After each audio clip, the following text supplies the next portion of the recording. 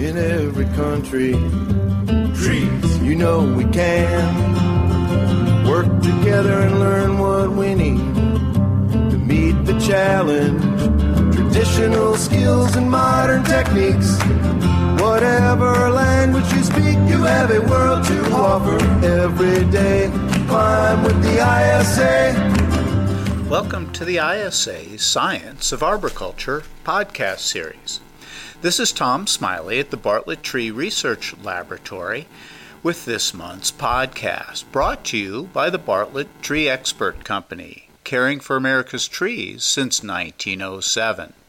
This podcast series offers full-length educational talks by the world's top researchers, educators, and practitioners to keep you up to date with developments in the arboriculture industry. Today's talk is by Jessica Vogt and Shannon Watkins on neighborhood and nonprofit urban forestry. It was originally presented at the 2015 ISA International Conference in Orlando, Florida.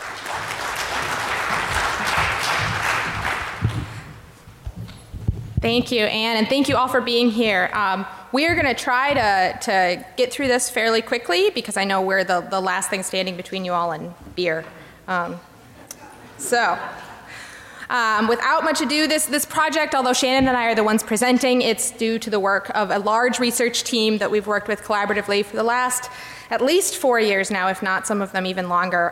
So in particular, we'd like to draw attention to our Bloomington Urban Forestry Research Group team, in particularly our advisor, Bernie Fisher, who has just actually retired and gone to emeritus status at IU now. So this project is titled Examining the Social and Ecological Outcomes of Nonprofit and Neighborhood Tree Planting. It was funded by a National Forest Service National Urban and Community Forestry Advisory Council NUCFAC grant, and we've received additional support from the Northern Research Station Forest Service Office and Lynn Westfall in Chicago. Our pilot research in Indianapolis that predates and sets up this project examined trees and the outcomes of these collaborative, nonprofit, and neighborhood tree plantings in the context of this urban social ecological system, a combined human and natural system that we all know the urban forest to be. In Indianapolis, we found, unsurprisingly, that attributes of the tree, its growing environment, the community surrounding the tree, and those management practices that the community takes all matter to tree growth and survival. And somewhat unsurprisingly, that tree characteristics such as tree species or tree family matter a little bit more to growth as kind of a finer metric of tree success than the survival, alive or dead. There are several what we'll call choice variables that emerged from this research, things that we as those who plant and manage trees can actually do and impact in the environment and have control over. We found that a smaller tree at planting was better, which is consistent with previous research. We found that the nursery of origin matters, that different nurseries have different success rates, partially as nursery is related to planting packaging and also then to tree species. We found in Indianapolis that ball and burlap or container trees were both performed worse than root bag trees. And as a result, Keep Indianapolis Beautiful, the nonprofit, has moved away from planting ball and burlap trees as much as possible because of this research. We found that fall planting season is better, which makes sense if you live anywhere in the Midwest, the lower Midwest in particular. You know, we've experienced some pretty dry drought summers these last couple years, particularly in 2009 and 2010. And so if we plant trees in the fall, they end up doing a little bit better without having to withstand that hot, dry summer. And we also found some interesting impacts of watering strategy. We found that there's an interaction here between the type of watering strategy a neighborhood will use to actually water those trees planted in their neighborhood and planting season. So we found that for spring planted trees, collective watering all as a group of neighbors actually works better than individual watering because neighborhoods can capitalize on this kind of collective momentum that a planting happens in the spring, then we water in the summer, compared to plantings in the fall, an individual watering strategy where I might water the tree in front of my yard and Ann waters the tree in front of her yard. That actually works better for fall plantings.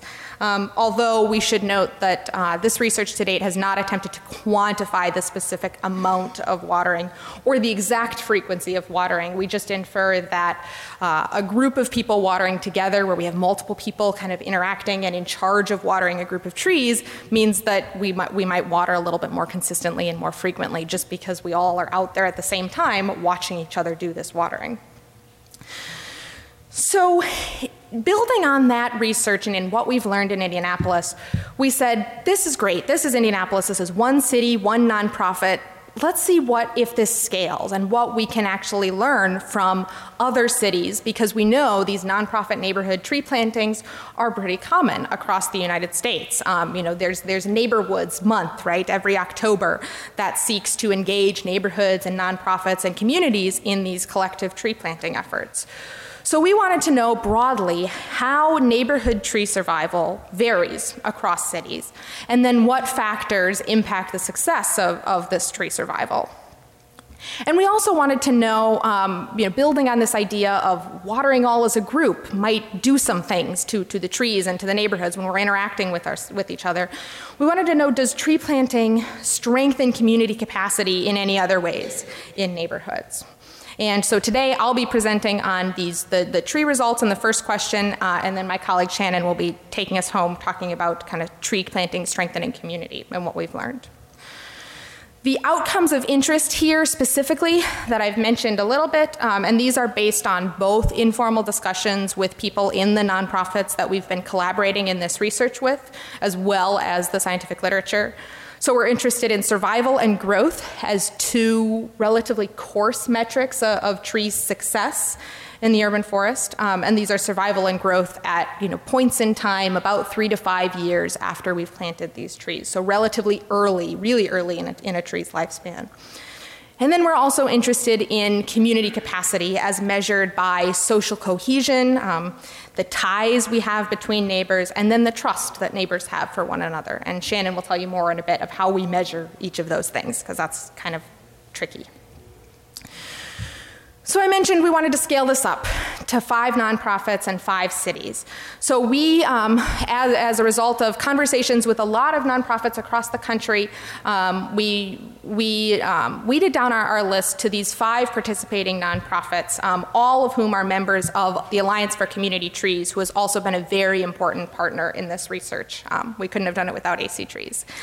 So we have Trees Atlanta in Atlanta, the Greening of Detroit in Detroit, Michigan, Keep Indianapolis Beautiful in Indiana, Pennsylvania Horticultural Society in Philadelphia, and then Forest Relief of Missouri operating. We looked at most of their plantings in St. Louis. In each city, we looked at 25 tree planting neighborhoods per city. And these are block groups, US Census block groups, which we selected as neighborhoods by virtue of they have very clear boundaries and it's very easy to randomly sample addresses and get information about the people that live in those block groups. And then we also selected 25 neighborhoods in each city that, to our knowledge, have not engaged with tree planting, at least through these nonprofits in any way. And so those are kind of our comparison neighborhoods. We made sure that population of comparison neighborhoods looks fairly similar on a suite of sociodemographic characteristics to these neighborhoods. We looked at both trees and people within these neighborhoods. So we were looking at tree planting projects of 20 or more trees planted per project, because there's a little bit of reason, common sense dictates that we should have a project that's big enough that actually might have some sort of community impact. And these trees were planted between 2009 and 2011. And then we also randomly surveyed neighborhood residents within those areas in which the trees had been planted in each city. So in those 25 tree planting neighborhoods, and then also in those 25 comparison neighborhoods, we surveyed individuals.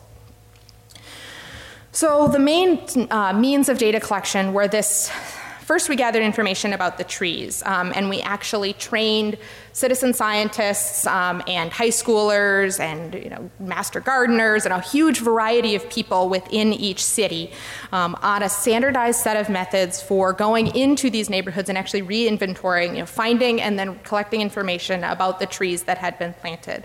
And these methods are described in our planted tree re-inventory protocol. Then I mentioned the survey, the household survey of residents that we also used. We also interviewed both the nonprofit employees in each of these cities, as well as the neighborhood leaders and just different neighborhood residents that had been involved in or are considered community leaders to tell us a bit more about the actual kind of social characteristics about the neighborhood. We used data from the U.S. Census to describe the sociodemographics of the neighborhoods, and then we also used remote sensing data. Sean Sweeney was our kind of staff remote sensing expert, and he did some excellent canopy cover calculations that we used to both standardize where we are collecting data as well as to inform how we're interpreting that data. So what did we learn then about trees and people? We learned that tree survival, with the exception of Philadelphia, is actually surprisingly consistent for each city. So here you'll see a table that shows the number of trees planted total in each city in these years, our study years, the percent of those trees that we re-inventoried, and then cumulative survival rates, so how many trees of those planted were surviving after this 3 to 5 year window, and then what is the annual survival rate for each cohort of trees. And we see an annual survival rate for Atlanta, Detroit, and Indianapolis of about 93%, and then 87% in Philadelphia. Philadelphia kind of being our outlier for some reasons I'll expound upon a little bit later. One thing I should note at this point is that in St. Louis, we had a slightly different re-inventory methodology in that we knew approximately where the project locations were, but we didn't know where individual tree locations were. And so our ground crew team worked really hard, and Forest Relief had a great intern that worked really hard to try to figure out where these trees were. But it turned out a much more of a struggle than we anticipated to actually identify those individual trees that had been planted as part of these projects without knowing, without having a GPS location or even an address location on some of the trees' location. So as we move forward here, we're excluding St. Louis because it has such a small sample size that we feel it's a little bit hard to make specific conclusions about what impacts tree survival with only just about 100 trees in our inventory there. Planting year was one thing we were interested in examining. And here is where we see results that are a little bit counterintuitive to what we expected. We see that the most recent year of planting, those trees planted in 2011 in Detroit and Indianapolis, actually did seem to do a little bit worse and have fewer trees surviving, which doesn't make sense given that we expect more trees will die each year. So we would expect that the cumulative survival of trees planted a long time ago, or 5 years ago, or 6 years ago in 2009 would actually be a little bit lower, but here, we're still kind of teasing out some of those differences, and these results are not controlling for things like species and other things that may actually be differentially impacting survival. So we'll need to do a little bit more diving deeper into this data to explain it. When we look at those nonprofits that have seasons of planting and how that might impact our survival based on this previous data that said that fall planted trees did a little bit better, we see that Philadelphia actually experienced significantly higher survival for fall planting, which is what we would expect, given that those trees won't have had to deal with a hot, dry summer immediately upon being put into the ground. And that Detroit and Indianapolis, we don't see much difference we don't see a significant difference in survival for spring planted versus fall planted trees, which reflects the fact that in our interviews with these nonprofit leaders, they have already started to shift their plantings to actually plant many more trees in the fall than in the spring. And so this this might just reflect that they're kind of compensating already and maybe perhaps planting different species in the spring that they know might be a little bit more drought tolerant. So they're adaptively managing based on their immediate prior experience with really drought, dry summers. In Atlanta, we obviously can't make that same comparison since all of their trees, they're on a winter planting season there. Size at planting for cities where we have this data is another interesting factor that we've looked at, and based on our prior data collection had shown to be significant for Indianapolis. So when we look at our sizes, caliper at planting there along the bottom, and then the percent survival for Detroit in the green and Indianapolis in the blue, we see that there are really no differences based on size for Detroit, and that only those trees that are in that half-inch class actually did worse in Indianapolis, which is another interesting finding given that it's counter to what we had found previously with our data collection.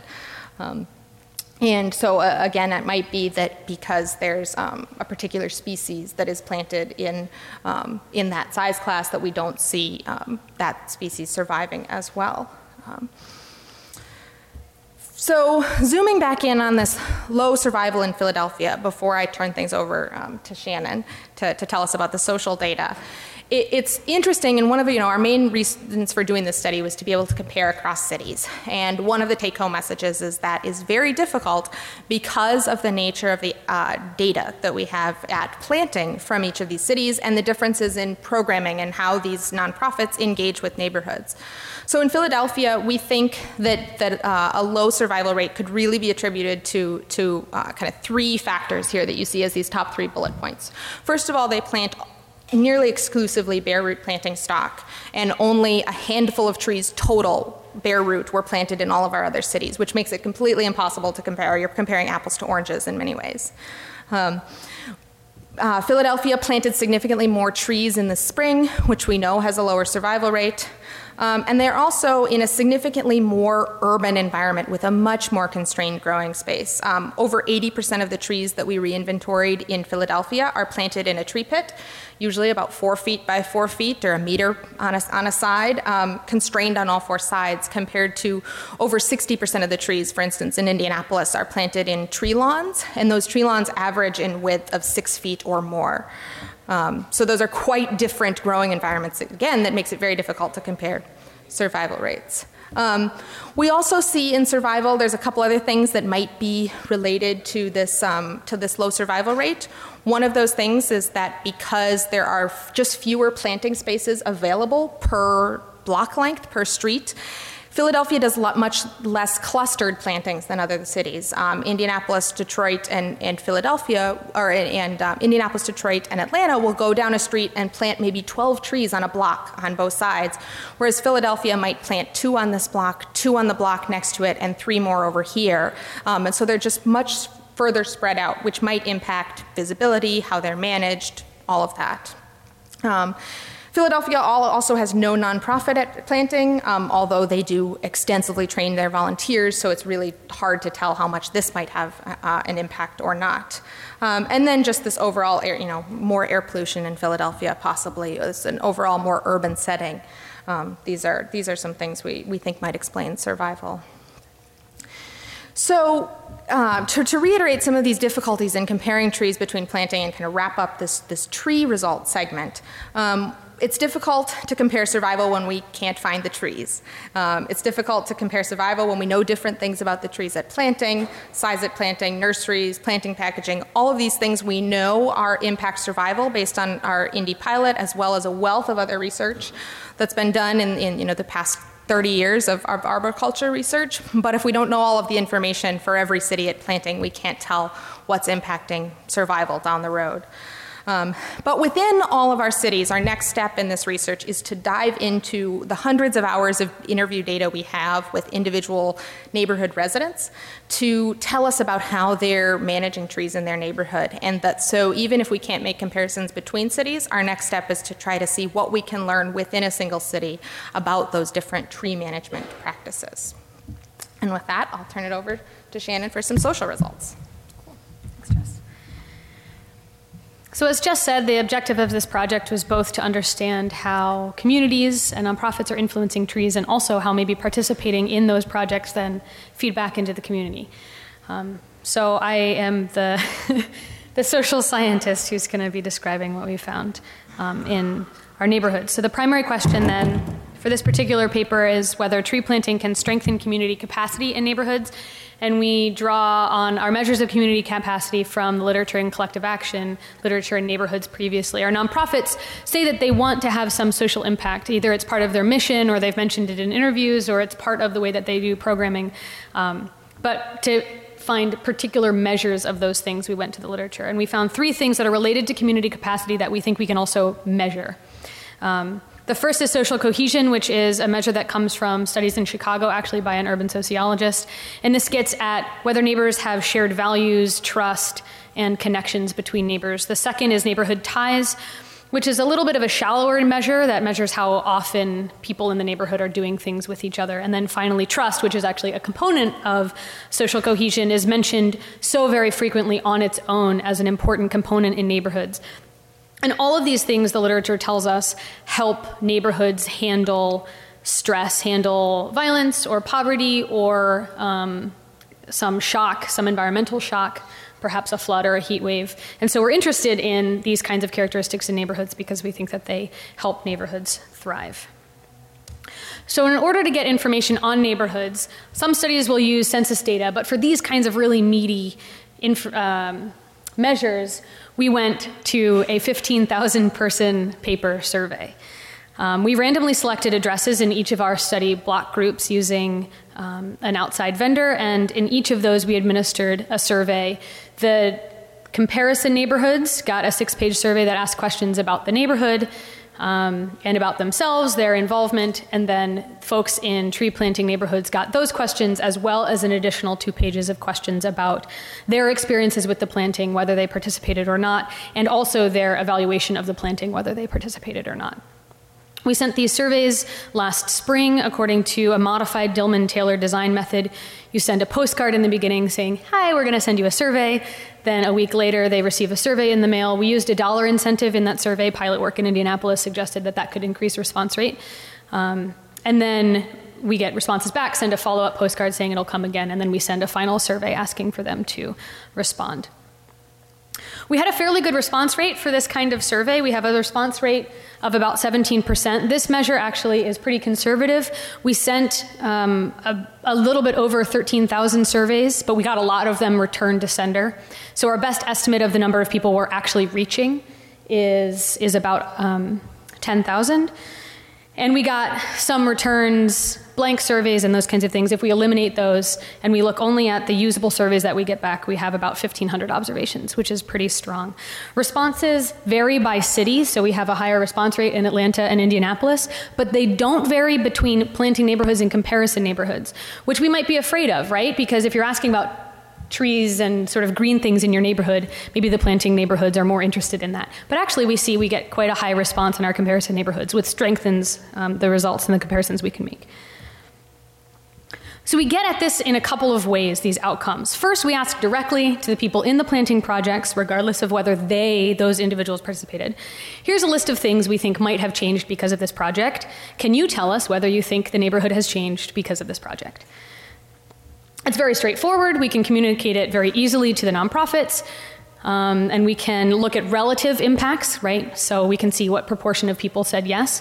But also this might be subject to bias because people have to remember and they have to make some claims about impacts in their neighborhood, which might be difficult. And also maybe you have an incentive you see that they might be asking about keeping Annapolis beautiful. And if I say that things worked out, maybe we'll get more resources or something. So I think these measures are really helpful, but we didn't want to stop there. So what we did then is sort of get at these characteristics through a sneaky way by asking people in comparison neighborhoods and in planting neighborhoods the same questions about their neighborhood, and then we can compare their responses between comparison and planting neighborhoods to see whether there are differences.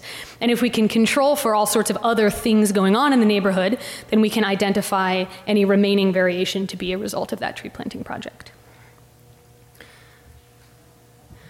So we'll briefly describe the results. These are the results for those direct measures. So this shows the list of items that respondents were asked. And they answered just yes or no whether they noticed a change in the planting in their neighborhood because of planting. So this reports the percent of individuals who answered yes out of the total number of people who responded to the survey. A lot of people left it blank, but we included those people and assume that they say no, they don't have an effect. So you can use these stars to find out measures that we ask them that relate to our social community capacity outcomes. The blue stars are about community cohesion. And if going from top to bottom, they're actually sort of at the bottom. People help each other more, people trust each other more. We have about 10% responding that yes, they noticed a change. And then very few people responding that people argue more, which we also want to include potentially negative outcomes. And we hear some stories about neighbors sort of fighting because of these things. So we wanted to make sure, is this really a trend? No, it seems to be just a few cases of people. Neighborhood ties actually is quite a bit higher. People talk to each other more. People know their neighbors more. This is reported at a much higher frequency. And note here, and we'll come back to it, that at the very top, the most reported is that the neighborhood is more beautiful. People take better care of their yards, spend more time being physically active outside and more time being outside. I'll talk a little bit more about what we think is going on there in a minute. So these are those direct measures, but then we can also compare those responses between comparison neighborhoods and planting neighborhoods. We use this through regression analysis. We run one regression with all 4 cities, all of the data in one. And then we use just each city one at a time to look at comparisons between planting neighborhoods and comparison neighborhoods. We control for a bunch of characteristics in the neighborhood to make sure that we're isolating the difference is planting and not some other characteristics of the neighborhood. And we also control for which city it's in when we do the 4-city study. So this table presents regression results. We had a bunch of different models, right? We run one test to measure the difference between social cohesion in planting neighborhoods and comparison neighborhoods in all 4 cities. Then we do it just in Atlanta. Then we do it just in Detroit and Indianapolis. So actually these models have a bunch of other variables. Each of these coefficients comes from a different statistical model. And what it measures is the difference in a score in social cohesion, let's say, between planting neighborhoods and comparison neighborhoods in Atlanta, for example. The star tells us whether there's a statistically significant difference. So the ones that don't have stars are not 0, but we can't tell statistically whether they're different from 0. So we don't know very much about what's going on in those neighborhoods. But we can't make any statistical claims that there's an effect. What we can do in these 3 gray squares that you see, we find a positive and statistically significant effect or change in social cohesion and neighborhood ties between planting neighborhoods and comparison neighborhoods. So for example, in Atlanta, so in the pool, actually in the 4-city model, we find that neighborhood ties are significant, but the other 2 are not. So we see that the planting program might be influencing the ties between people, but not necessarily their trust or shared values. And we also find that Atlanta is significant, but in the other models, the other cities are not significant. So the second question is what is going on in Atlanta that makes it potentially different? So we see mixed results from these findings. We have reports from interviews with the nonprofits and with the neighborhoods. The nonprofits come to us anecdotally. They're interested in this question, right? They hear stories, they say, we think something is going on. So we have those stories that neighborhoods can indeed see improvements or changes in their capacity. The direct measures also report that the programs can have some social impact, right? We see that people are responding. 10 or 20 or 30% of people are responding and say they notice an impact. That includes all of the people who didn't even know the program was going on.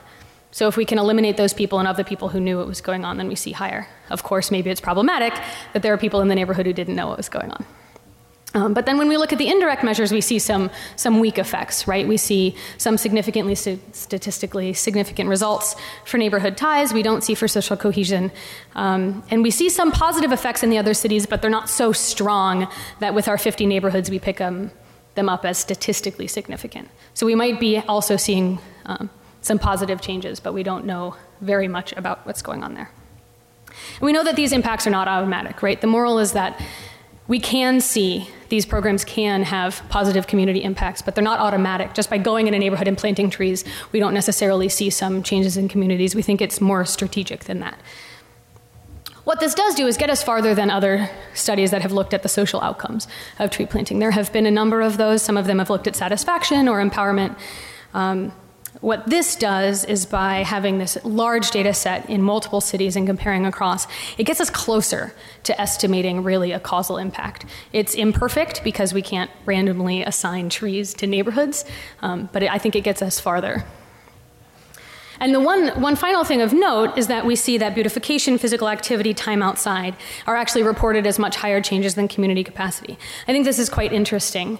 It reminds us that even though we initially intended to look at changes in the community because of participating, we just get smacked in the face with the benefits of trees in the neighborhood, right? And we can't actually tell whether people spend more time outside because they met each other and now they participate, they watered trees and they liked that activity, or whether they spend more time outside because the neighborhood looks better. We don't actually really know what's driving that, but it reminds us that there are these other things going on in the neighborhood where we see, nearly 50% of people reporting that the neighborhood looks better.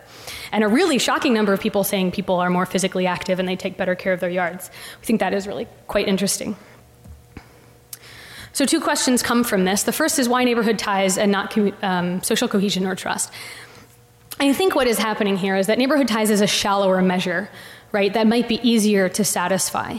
So if it is measuring the connections between people, how often people do things together, well, we just had them do a thing together and maybe they will do more things together, right?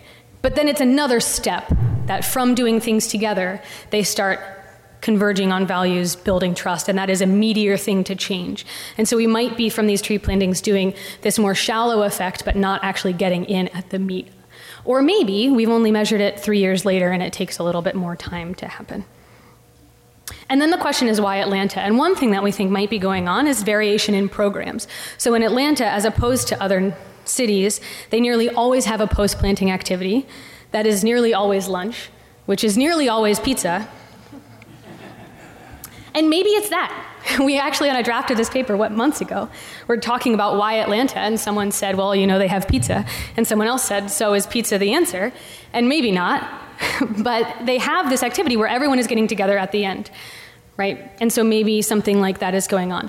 We do have a lot of that really rich interview data that Jess was telling you about, and what we want to do now is go in and find what's going on in neighborhoods and going on in each city and then systematically compare.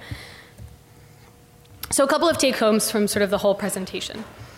Tracking trees is really hard when you don't know where the trees were to begin with. So we found this in St. Louis when we found out that they have planting locations of projects but not of trees, and it was far more difficult than we anticipated to go find those trees. It's also hard to compare across cities if we don't have the same at planting information, right? So some cities have species or nursery or packaging type or size at planting, but if we don't have the same variable across all 4 cities, then we can't compare effects. This emphasizes the importance of having a standardized set of data. Now, my colleagues have worked on, and other folks here have worked on standardizing re-inventory information, right? Getting information about the trees several years after planting. But size, 3 years later is not as helpful if you don't have size to begin with when they were planted. So we find that there's a real importance of having data about the trees when they were planted so that we can compare across cities. From the social things, we find that a social impact is not automatic. And we find that number one benefit is neighborhood beautification. What we want to do now is really dig into in what sorts of cases do we see positive impacts of the programs. KIB talks to us, they're like hungry for information. They say, we know some communities are ready for this program, right? We know those guys that are super joiny, and they're gonna be joiny, and they will always be joiny, and we might plant some trees there, but we're not gonna really change their capacity, right, to work together. And then there are neighborhoods that are just not ready, but how do we identify those neighborhoods that are ready? So we wanna know what are those impacts, right? What are the impacts in the neighborhoods that are really ready for tree planting where this could serve a real need? And then we find that these direct benefits, right, neighborhood beautification and collective activity. And actually, Sarah Whitney, our colleague, will be presenting tomorrow in the area presentations in the morning about research that she has done in iTree to estimate the benefits of the re-inventoried trees and tell us a little bit more about those impacts that we're having in neighborhoods. Thank you. And I'll recognize that we have had many supportive funders for this project, including our nonprofit partners and Alliance for Community Trees. And with that, I will take questions. We will take questions. This concludes Jessica Vogt and Shannon Watkins' talk on neighborhood and nonprofit urban forestry. To learn more, you can find additional materials at the ISA web store, including the book Up by Roots by James Urban. If you would like to receive CEUs for listening to today's podcast, please visit the ISA online store and select Online CEU Quizzes. Thank you for listening to this episode, which was brought to you by the Bartlett Tree Expert Company, caring for America's trees since 1907. Remember to subscribe to this podcast series and join us next time for another episode of Science of Arboriculture. Trees in every country. Trees, you know we can work together and learn what we need to meet the challenge. Traditional skills and modern techniques. Whatever language you speak, you have a world to offer every day. Climb with the ISA.